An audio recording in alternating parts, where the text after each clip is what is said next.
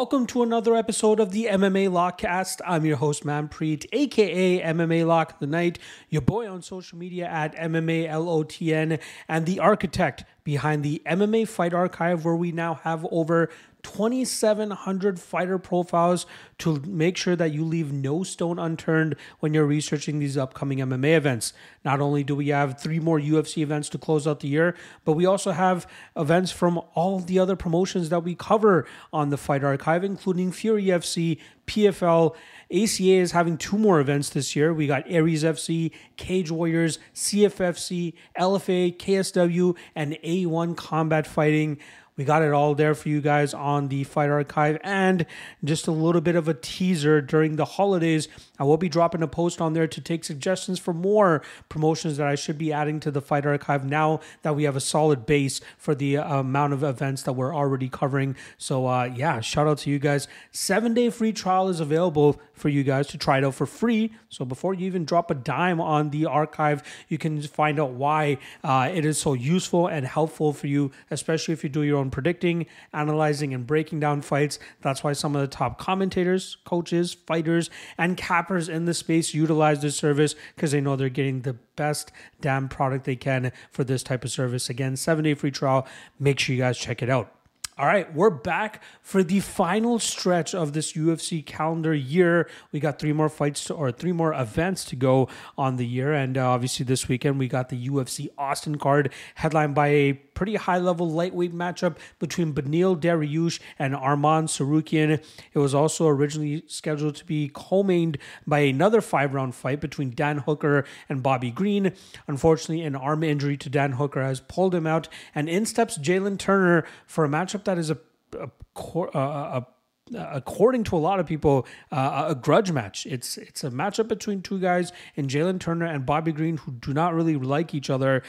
So that should be an interesting aspect of this fight. Really looking forward to breaking that down for you. And also the bantamweight debut of Mr. Davison Figueiredo as he steps up in weight and takes on a tough test in Rob Font. Let's see how he can start off his campaign at this new weight class.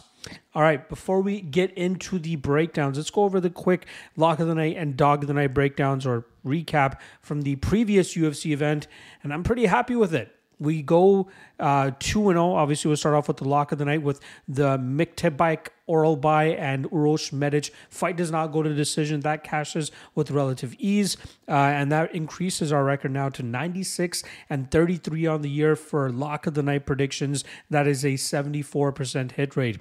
On the Dog of the Night side of things, we had Joe Anderson Brito, who went out there and found the choke over Jonathan Pierce in the second round. Obviously Pierce was having his way with him in the first round and a half or so, but I knew it was just a matter of time before Pierce gave up either a knockout or a submission opportunity for Brito to latch on to, and that's exactly what he was able to do. That now increases our Dog of the Night record to 56-71 on the year for a 44% hit rate and a pretty good profit margin there as well. If you guys check out the Lock of the Night candidate and Dog of the Night candidate videos that I drop, you'll see the specific numbers on that, and those will be dropping later tonight actually, so keep your eyes peeled for that. Also, something I just wanted to announce real quick, the Lockheed Two-Step and Lockheed Trinity, that normally drops on Thursdays. This week it will drop on Friday, but something I'm going to be doing, because we had a lot of good success with it when I did for PFL last week, I'm going to be dropping that free parlay for you guys even earlier. But to get access to it, you just have to go over to the Lock of the Night Patreon page. It is absolutely free. There is nothing you have to sign up for. No money you need to shell out. I'm just trying to divert traffic on over there, see how that goes. Check out the Lock of the Night Patreon page. The link for that is in the description below. And you'll see the UFC Austin free parlay, the Lockheed Two-Step, the Lockheed Trinity. You guys can get access to that as early on Mondays on Fight Week now, rather than having to wait for the Thursday video to drop. So if you want to do that, make sure you guys check it out. Lock of the Night Patreon page. Link for that is in the description below. And then lastly, shout out to the guys over there at Godzilla Wins, giving your boy a platform to drop some written content for you guys on a weekly basis. Wednesdays, we drop the main event breakdown. Thursdays, we drop the top 3 moneyline spots for you guys. So make sure you guys check that out. Not just for the UFC and MMA, but they cover all the other top sports in the world. Obviously, NFL, NBA, NHL, all of that is in full swing right now. So make sure you guys check it out. out, GodzillaWins.com. Link for that is also in the description below. All right. I believe we got 13 fights to cover for you guys on this UFC Austin card. So without further ado, let's get right into it. First fight of the night is in the flyweight division where we got Veronica Hardy taking on Jamie Lynn Horth. Now, starting off on the Hardy side, she had a successful return after 3 years on the shelf, having to deal with injuries, some life changes, and most notably, marrying Dan Hardy, who seems to have made a solid addition to her life, especially in the fighting world. We saw her put on a great performance against Juliana Miller earlier this year as she pulled off the upset as a near plus 250, plus 300 underdog. That was a fight where she kind of dictated the pace by utilizing her lateral movement and kicks from distance, and then showcased great submission defense, but also great grappling where she was able to establish the top position, do some good work from on top, and then win that fight on the scorecards.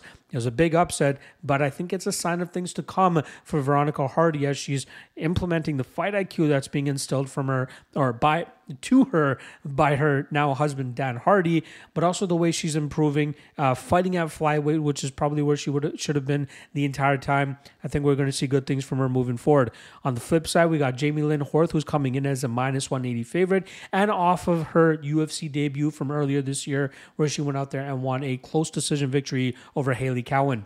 She is a Canadian fighter, 33 years old, and only 6-0 at this stage in her career. Not many people expected her to even make it to the UFC, considering her age, and the UFC not usually, going for prospects at this time of their career. But all the circumstances worked out for her. She was originally scheduled to fight Sabina Mazo back in December last year for the LFA title. Mazo pulled out.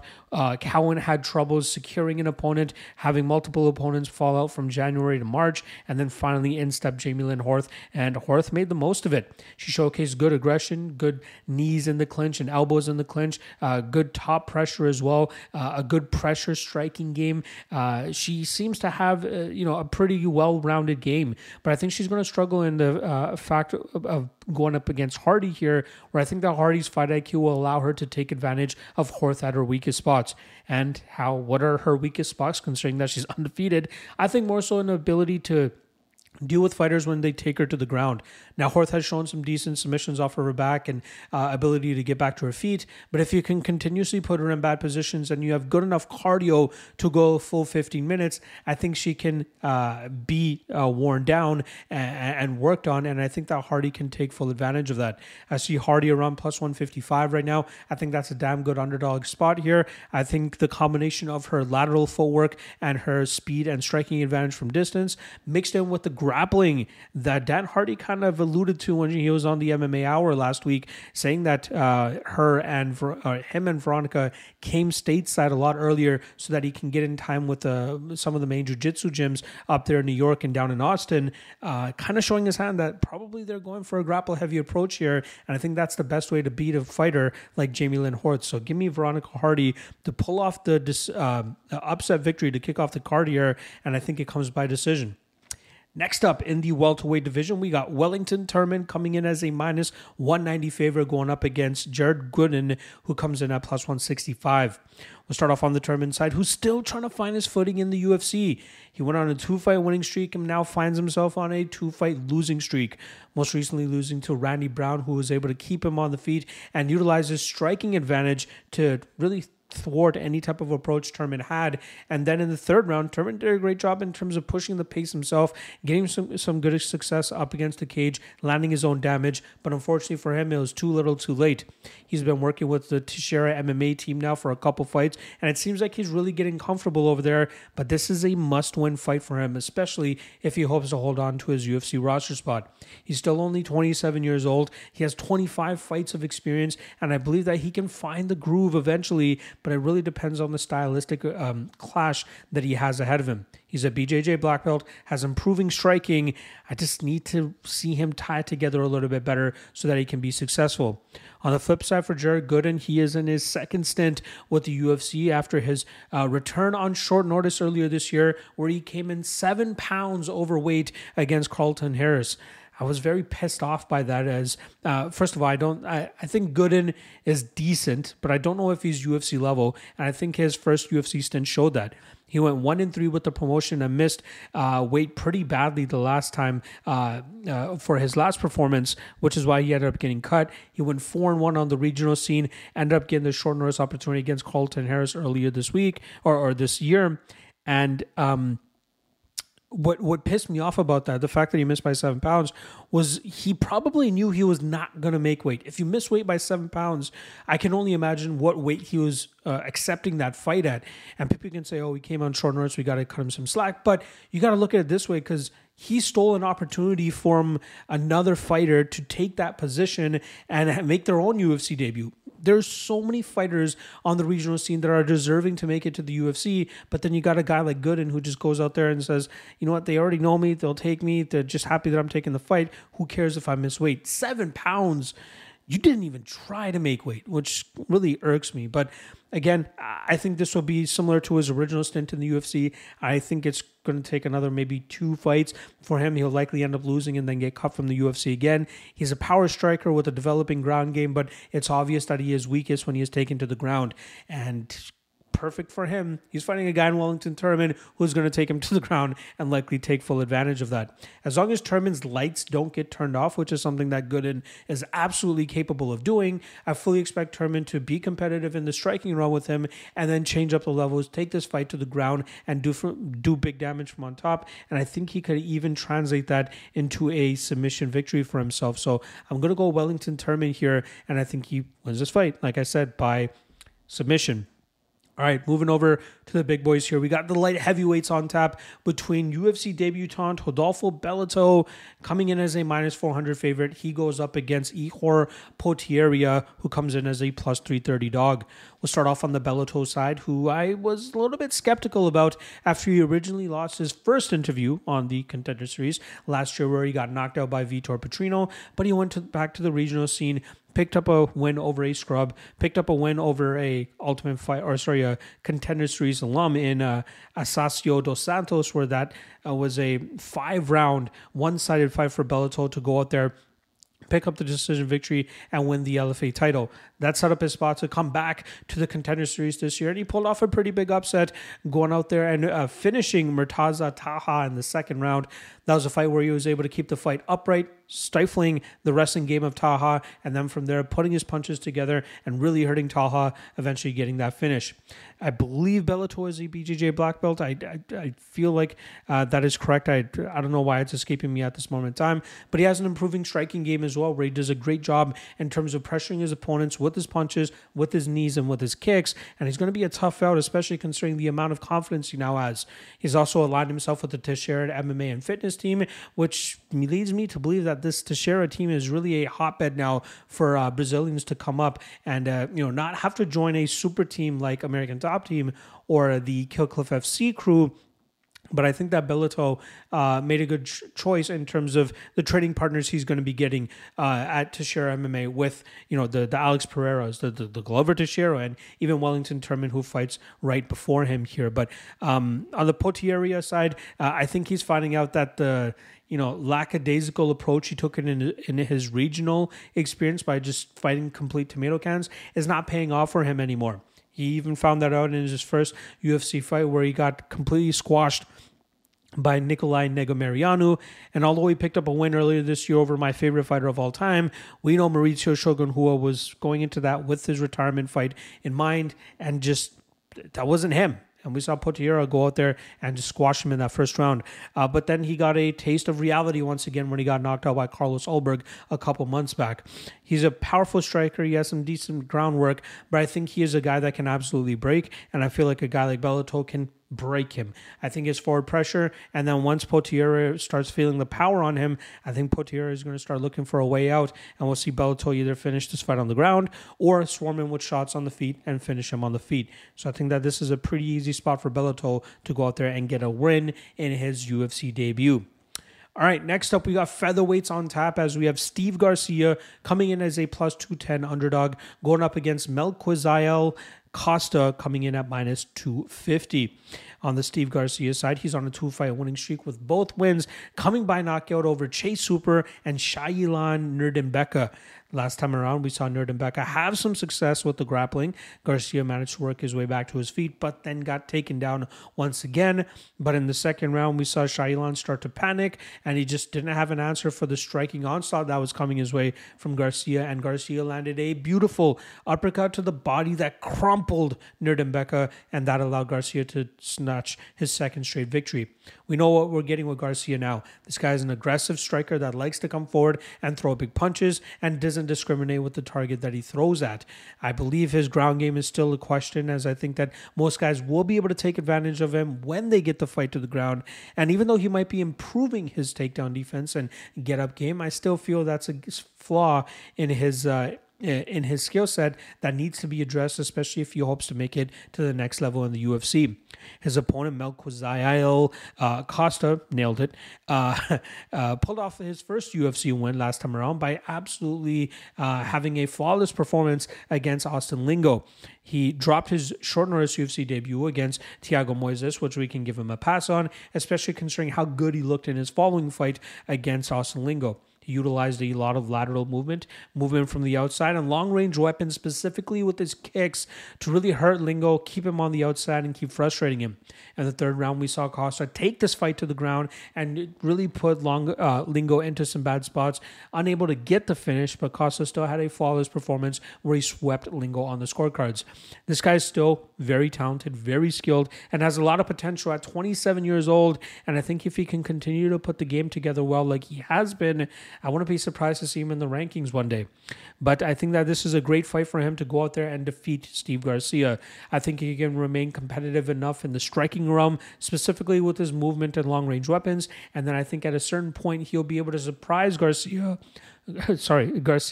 with changing levels, getting the fight to the ground, and doing big work from that top position.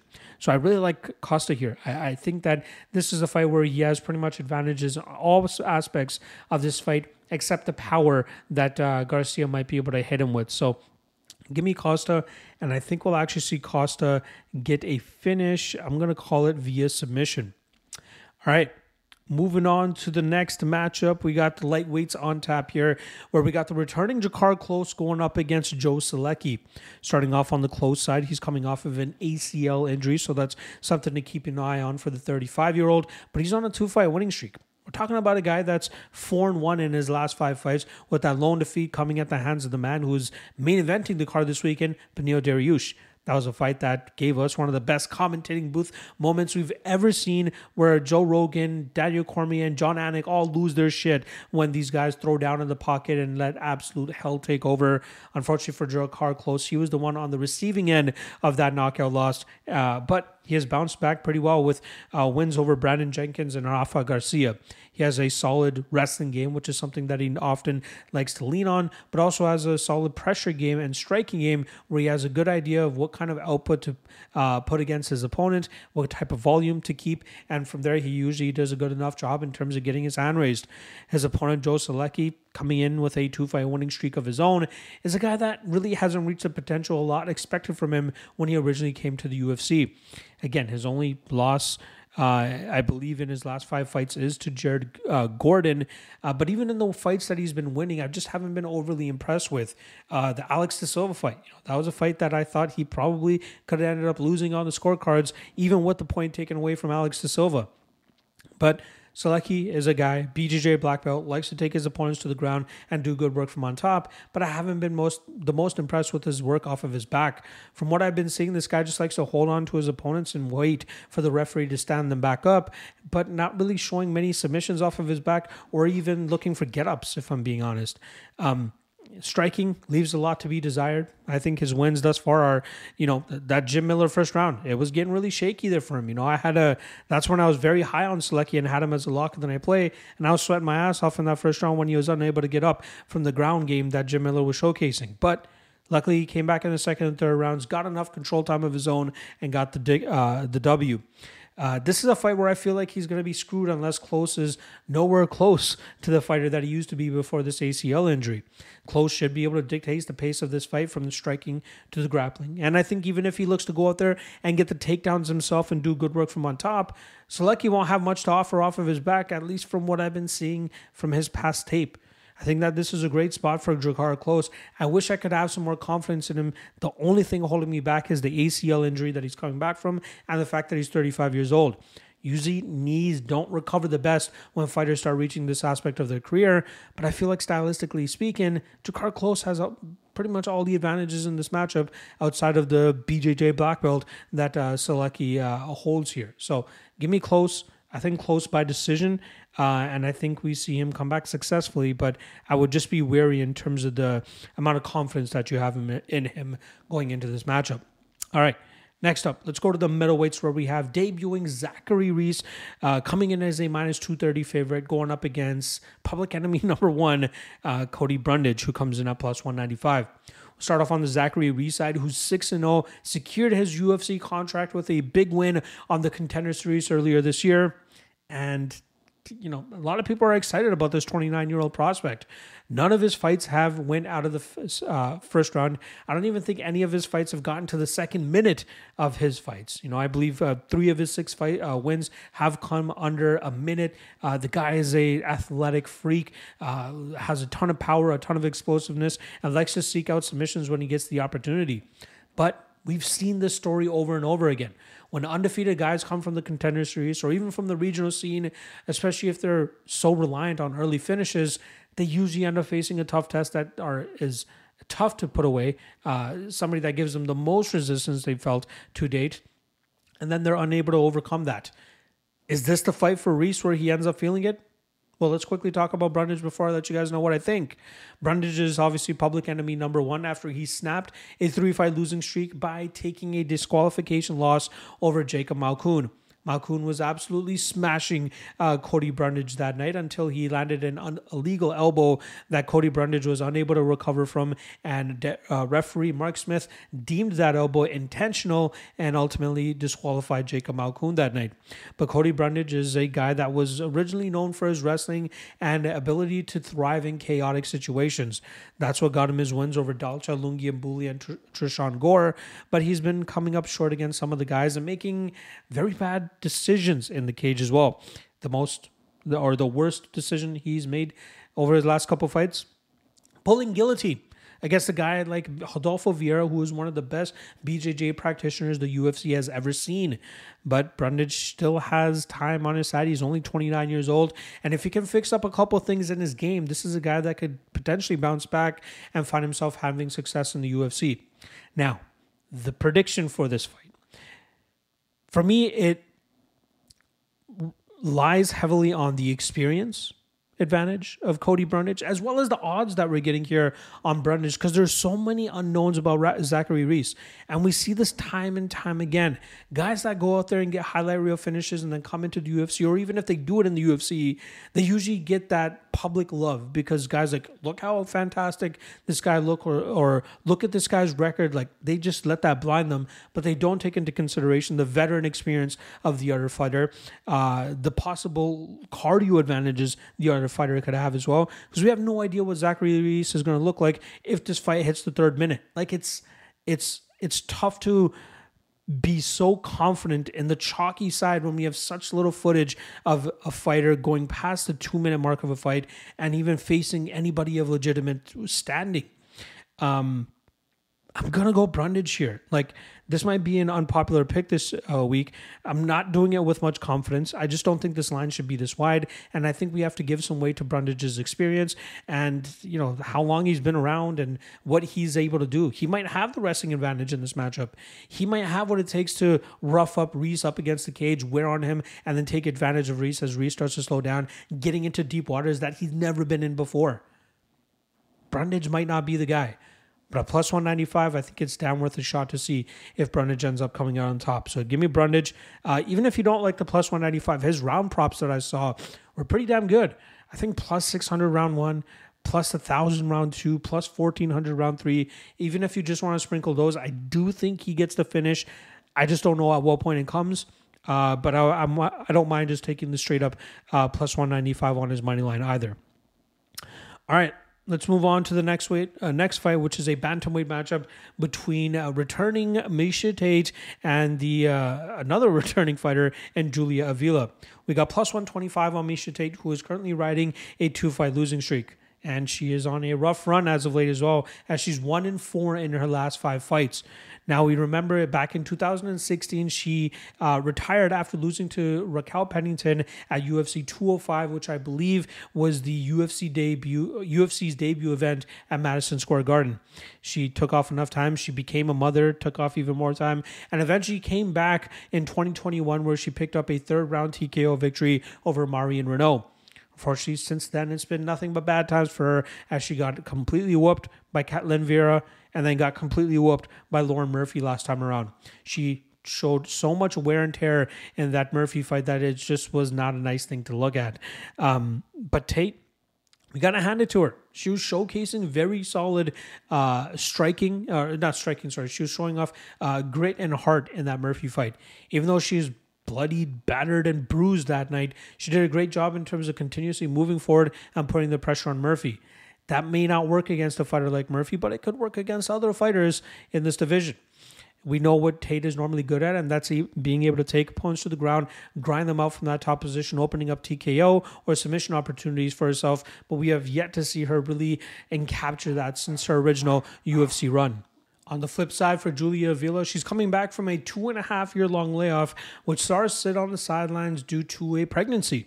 She actually had her first child, if I'm not mistaken, and she spent enough time to be on the sidelines, be a mother, and then eventually make the transition to eventually getting back into the MMA world.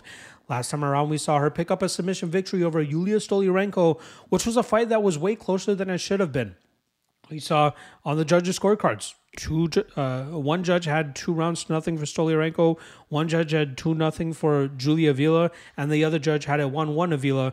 But one thing was for certain, Avila was winning that 3rd round even before she ended up getting the finish. This is a fighter that's very aggro. She lacks a lot of technical aspects, especially in the striking realm, but makes up for it with her aggression and her ability to move forward and put that power on her opponents. When she's at her best, she's able to drag them to the ground and then just smash them from that top position. But we've been seeing some issues in her fights, especially in the Sijara Eubanks fight, which was her first loss in the UFC and first legitimate loss, considering the prior loss was a hand injury that quickly happened at the beginning of her fight in Invicta. And then even in the Stoliarenko fight, specifically her takedown defense. When opponents look to take her to the ground, they're able to do so. And she does a decent enough job in terms of trying to stay active from her back and then eventually working back to her feet. But it seems like even in the Eubanks fight that if you're able to successfully pull that style off over and over again, it's going to get harder for Avila to get back to her feet. So in this fight, she's the slight favorite here at minus 145. Is she aggro enough? Is she aggressive enough to take advantage of Tate the way that Murphy did? But I think the difference between Murphy and Avila is the fact that Murphy actually had some solid technical striking. She's been working with Crew Perez down there in Houston, which is the same coach as Derek Lewis. But Avila, we know that her technical striking really isn't there. It could still be enough for her to just power through whatever Tate's throwing back at her, but I expect Tate to be more successful with her wrestling approach in this fight, which would give Avila some fits. I think Avila is in for a tough time, especially after giving birth and trying to come back against a fighter of Tate's caliber, even though Tate is 37 years old at this time. But at underdog odds, I feel like this is a fight that Tate can go out there and drag this fight to the ground and have great success from on top. It might be hard early to establish that top position, but in rounds 2 and 3, I expect it to get easier and easier for Tate to do so, and that's why I think that she's a damn good underdog spot on this card for two fighters that haven't really been active as of late. All right, let's move on to the next fight, which is a lightweight matchup between Clay the Carpenter Guida, who is still kicking it around at 41 years old, soon to be 42. He comes in as a plus 250 underdog against Joaquim Silva. We'll start off on the Clay Guida side, who has surprisingly managed to keep his UFC roster spot, avoid anything longer than a 2-fight losing streak as well as a 2-fight winning streak over the past 8 years. Absolutely crazy what this guy's been able to do. Probably even 9 years at this point in time. But he can still go out there and pull off some solid wins. His last 3 wins have come over guys like Michael Johnson, Leonardo Santos, and most recently Scott Holtzman. But his last fight, he ended up losing to Rafa Garcia. We see the fights in which he ends up losing. Guys that are technically more better than him in whether it's striking, whether it's just grappling, and guys that have a good enough gas tank to go out there and damage him over 15 minutes, just the way that Rafa Garcia did. Guida's movement and never staying still style has been the thorn in the side of most opponents, which is why he has had such longevity inside the UFC. Technically speaking, I think he is best at wrestling, but even that is not really above the average level in the UFC. It's just his heart, it's his grit, and it's his cardio that keeps him in a lot of these fights. His opponent, Joaquim Silva, is a powerful striker with a BJJ black belt. Last time around, he was given a tough task in taking Arman Tsarukyan, a fighter that not a lot of people wanted to fight at that time, but he still wanted to stay active, and the UFC threw him Joaquim Silva. But Silva did a solid job in that second round, hurting Tsarukyan very badly and getting all three judges to score that second round in his favor. Unfortunately for him, Tsarukyan turned it up a notch in that third round and was able to battle back and get a finish with about 90 seconds left on the clock. Silva, solid fighter. I have some question marks in terms of his cardio at times, but I think when he's able to dictate the pace, strike at his own rate and own distance and own style, he should be able to have success more often than not. And I think that's what we're going to see here against Clay Guida. I think this fight looks similarly to the Rafa Garcia fight, as long as Joaquim Silva doesn't let the movement and bouncy style of Clay Guida force him to be too gun shy. If he just lets his strikes go, they're gonna land. They're gonna hurt Guida. I don't know if it translates into a finish. I'm going to say it does, but I wouldn't go all in on Silva inside the distance. I do like Silva straight up, so I wouldn't even mind him paying the chalk on him at this price. But I think that even parlaying him would not be a bad idea. I'm going to go Joaquim Silva. I think he gets the finish over Guida. But if this fight reaches the third round, things could get a little bit shaky. All right. Moving on to the next fight is in the middleweight division. We got Punahele Soriano coming in as a minus 300 chalky favorite going up against the plus 250 underdog Dustin Stoltzfus. We'll start off on the Puna side, who's coming off a loss via TKO to Roman Kopylov earlier this year, where Kopylov just showcased a better technical striking game, fending off the takedowns and making Puna work from distance, eventually slowing Puna down and finishing him in the second round, like I said. At his best, Soriano is a guy that goes out there and finishes his opponents in the first round or the first minute of the second round like he did against Lungi Mbula. But this is a guy that is always going to be kind of just at the mercy of his gas tank and his explosive striking style. Even when he tries to go out there and implement a grapple-heavy approach, he struggles in terms of maintaining that and establishing that top position because he is exerting so much energy trying to keep his opponents down. But when he is able to let go with his hands and land with efficiency, it's hard to stand up and resist the type of power that he provides, which is why more often than not we see opponents end up crumbling before him. His opponent this weekend, Dustin Stoltzfus, has had a rough run in the UFC, now 1-4 over his last 5 fights. It was the Dwight Grant win for him where he outvolumed the low-volume style of Dwight Grant, which got him a new contract and an ability to stay in the UFC for a little bit longer. But a 13-second knockout to Abus Magomedov last time around is probably not going to be the best in terms of being able to stay in the UFC at 32 years old. He's decent everywhere, has a decent ground game, can put on good output onto his opponents and make them work. But I think he has a chin issue, something that will haunt him in this matchup, especially against a guy with a power and explosiveness as Punahele Soriano. And there is a chance for Stoltzfus to pull off the upset if he's able to survive that first round. So if there is a live betting opportunity where you can get Stoltzfus at an even better price, maybe he's worth a shot at it in the second or third round. But I think for the most part, we're going to see Puna crash the distance, crash the pocket, land his big shots, and lay out Stoltzfus once again. So give me Soriano, minus 300, a little bit too much. I'd probably hone in on that round 1 prop, maybe the under 1.5, whatever it might be. But minus 300, a lot to spend on a guy who is more often than not round 1 or bust. But I'm still going to take Punahele Soriano, and I think he wins this fight by knockout.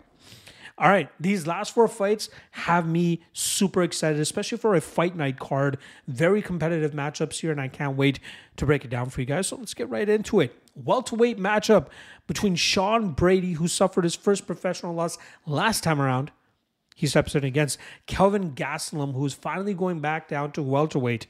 Before we get into that, let's just get into the Brady side of things, who did pick up his first professional loss last year at the hands of Bilal Muhammad. Unfortunately, since then, Sean Brady has been forced to pull out of a couple fights, I believe the last of which was due to an infection that he had suffered. Very unfortunate circumstance for him, as I'm sure he wants to get the monkey off his back in terms of bouncing back and getting into the win column. He's been scheduled against some complete killers, and it continues this weekend as he takes on Kelvin Gastelum. But we know what Brady's style is all about. This guy is 5'10" at welterweight and just absolutely stacked. Like, this guy goes out there and can really put pressure and strength on fighters that not many fighters have experienced in the past.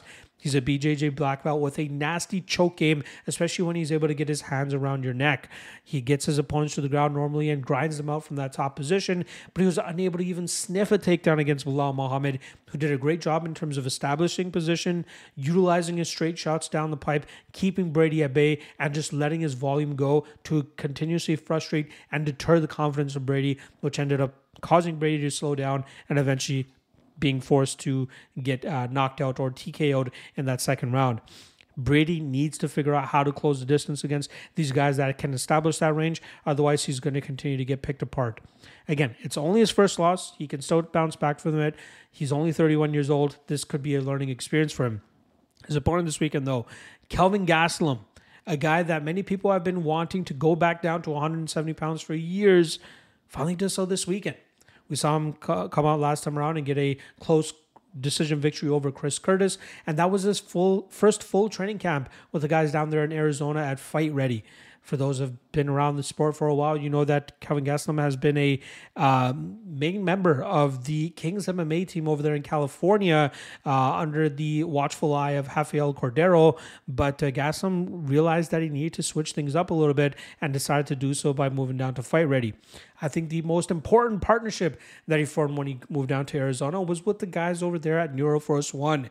You see that he is in absolutely shredded shape right now, and that's going to be important for him, especially for a weight class that he used to struggle to make.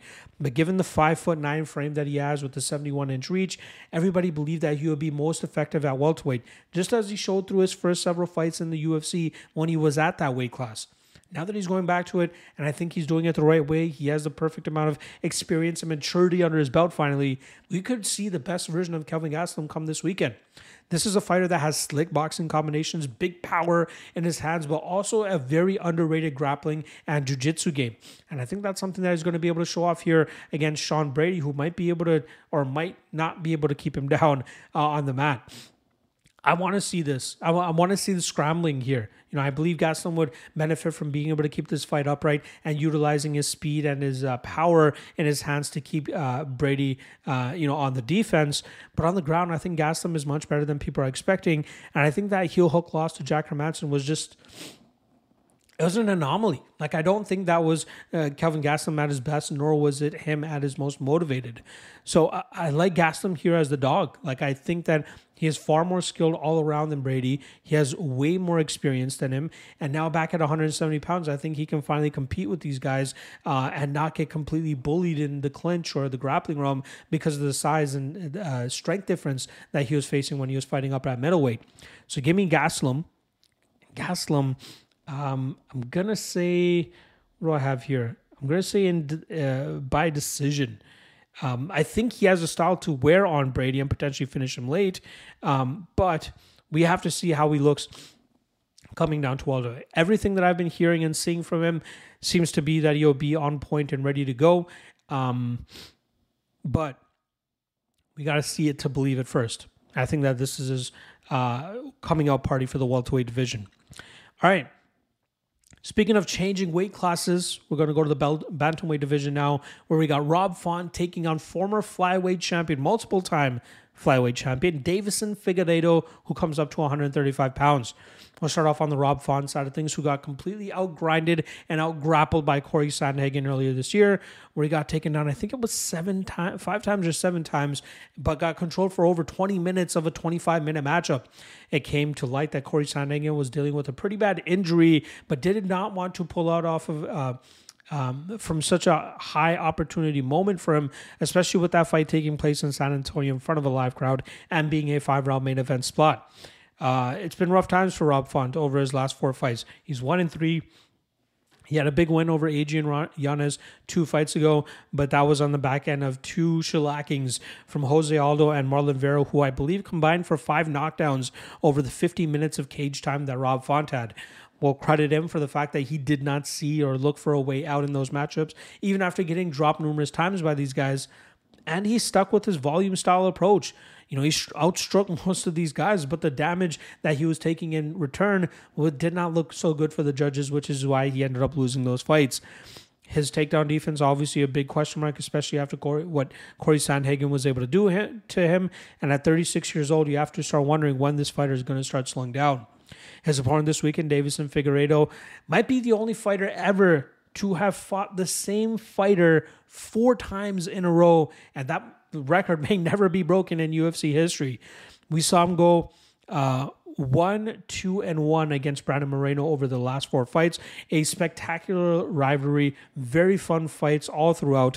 But it was Moreno who ended up having the last laugh last time around, as it was a 1-1 fight going into the 3rd round. And then Moreno landed this beautiful punch, perfectly placed, perfectly timed, and perfectly executed punch to the eye of Figueiredo. Figueiredo thought it was a eye poke, but it was not. That caused Figueiredo's eye to swell up over the following 3 minutes and eventually render him defenseless, and it caused the referee to stop that fight going into the 4th round. Very unfortunate for Figueiredo there, but apparently it was the wake-up call he needed, that he could not any longer cut down to 125 pounds, because that was always a big challenge for him. Now I'm curious to see him at 135 pounds and what damage he could do here. He has enough power for him to translate to this division very well, and also his strength should allow him to put people in bad positions and maybe even open up submission opportunities, as we've seen him really love that choke series, that front choke series, like what he pulled off against Alex Perez. I think that Figueiredo has something solid to still offer to this bantamweight division. He's 35 years old. I think he'll be 36 very shortly. So if he can rattle off a couple quick fights here, he might be able to find himself in title contention, especially considering they're giving him Rob Font right off the bat. But if he does it in spectacular fashion with these wins, a lot of people would want to see him fight for the 135-pound title. I am going to lean the power and damage advantage that Figueiredo will likely have in this matchup. I get it.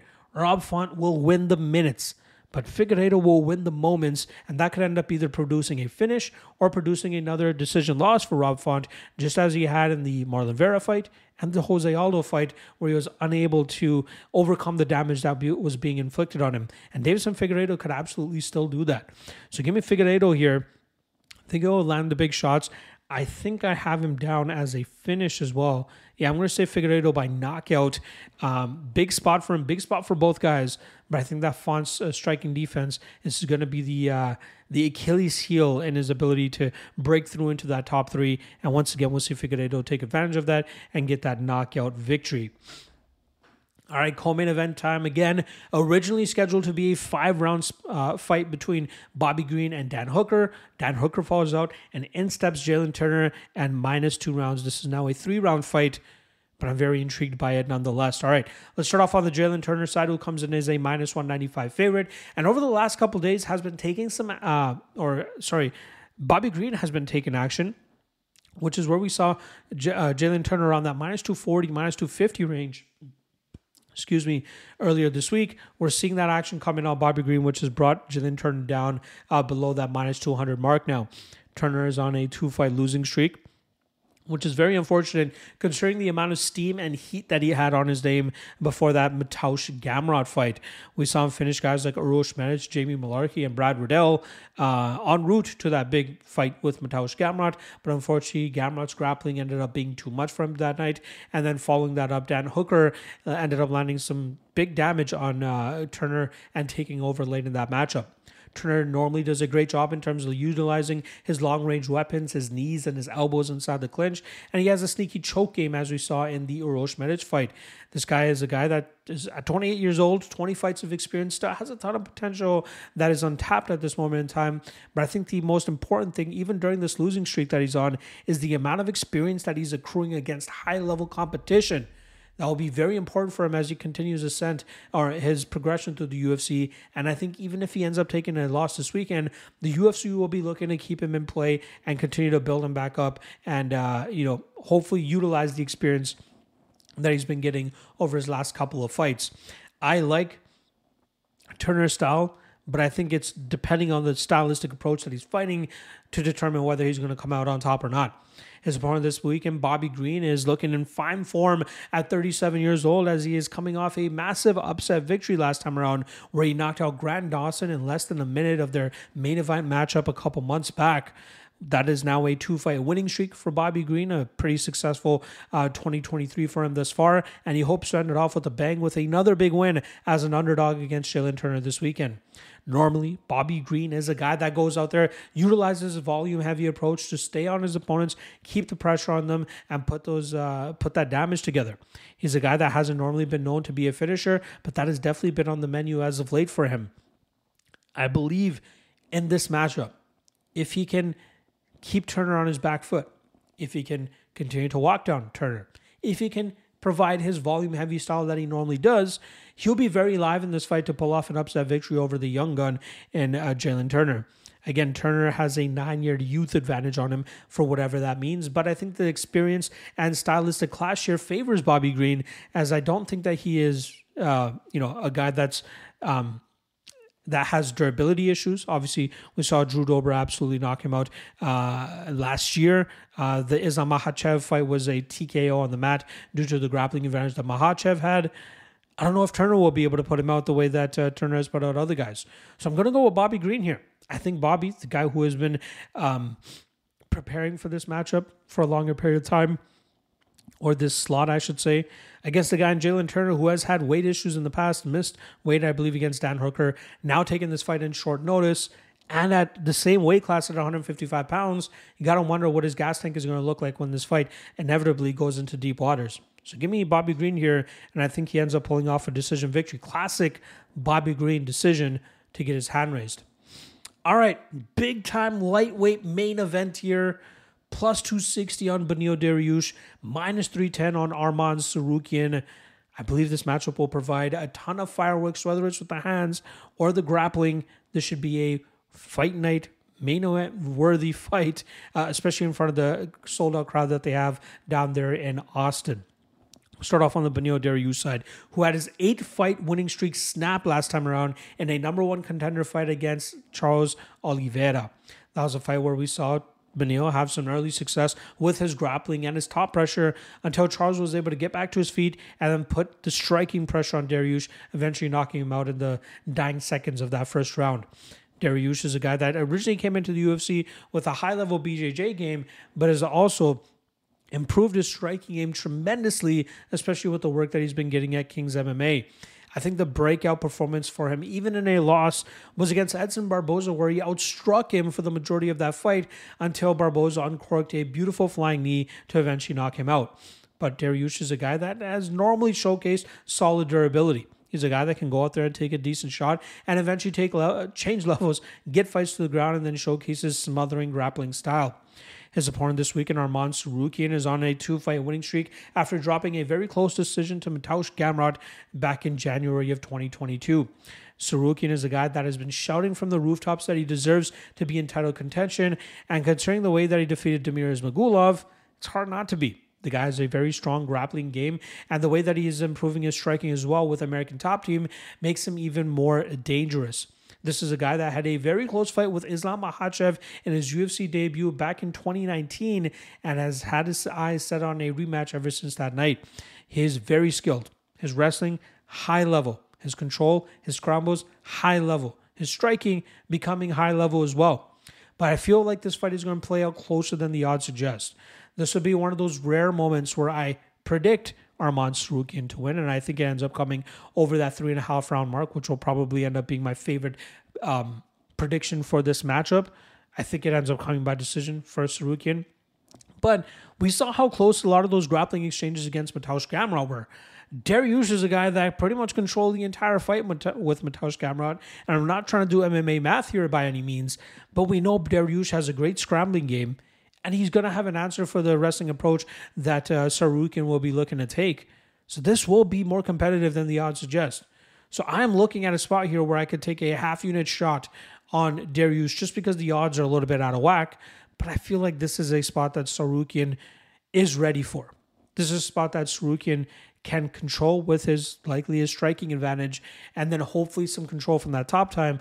But it's so hard to predict seeing guys trying to out-grapple Dariush, as nobody has been able to do that against the guy. Nobody. He always creates scrambles. He always finds a way back to his feet or finding a reversal to end up in the top position. It's insane what he's been able to achieve. Prediction is Tsarukyan, but I am not touching that chalk. Dariush is way more live than plus 260 indicates. Don't let the lore and love for Tsarukyan blind you too much. Again, throw him into a parlay if you want. Go ahead. But going all in on Tsarukyan this weekend is not a good idea. Dariush is a guy that is more than capable of pulling off upsets. Give me Tsarukyan for the decision victory over 3.5. My favorite prediction. But Dariush is worth a small underdog shot. All right, there you guys go. Breakdowns on all 13 fights for this UFC Austin card. It is great to be back in the groove, back in the saddle, breaking these fights down for you guys. Again, this is the home stretch for the 2023 calendar year for the UFC. We got UFC Austin this week. We got a UFC Vegas card next week, which I believe is headlined by Song Yadong and Chris Gutierrez. And then ending off the year, we got a great pay-per-view. I believe it's 2 title fights. We got Leon Edwards defending against Colby Covington, and then we got Alexandre Pantoja defending his flyweight title for the first time against former challenger Brandon Royval. So, ton of great fights, not to mention PFL Europe going down next week. No regional fights for me this week, but there will be a ton of regional content over the next couple of weeks. Check out the Lock of the Night Patreon page for that. And then I'll see you guys later tonight for the top 3 Lock of the Night predictions, top 3 Dog of the Night predictions, or candidates, I should say.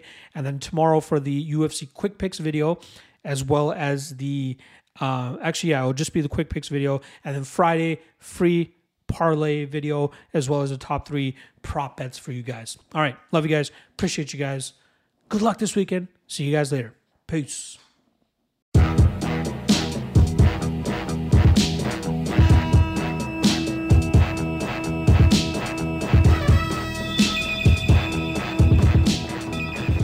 Last thing.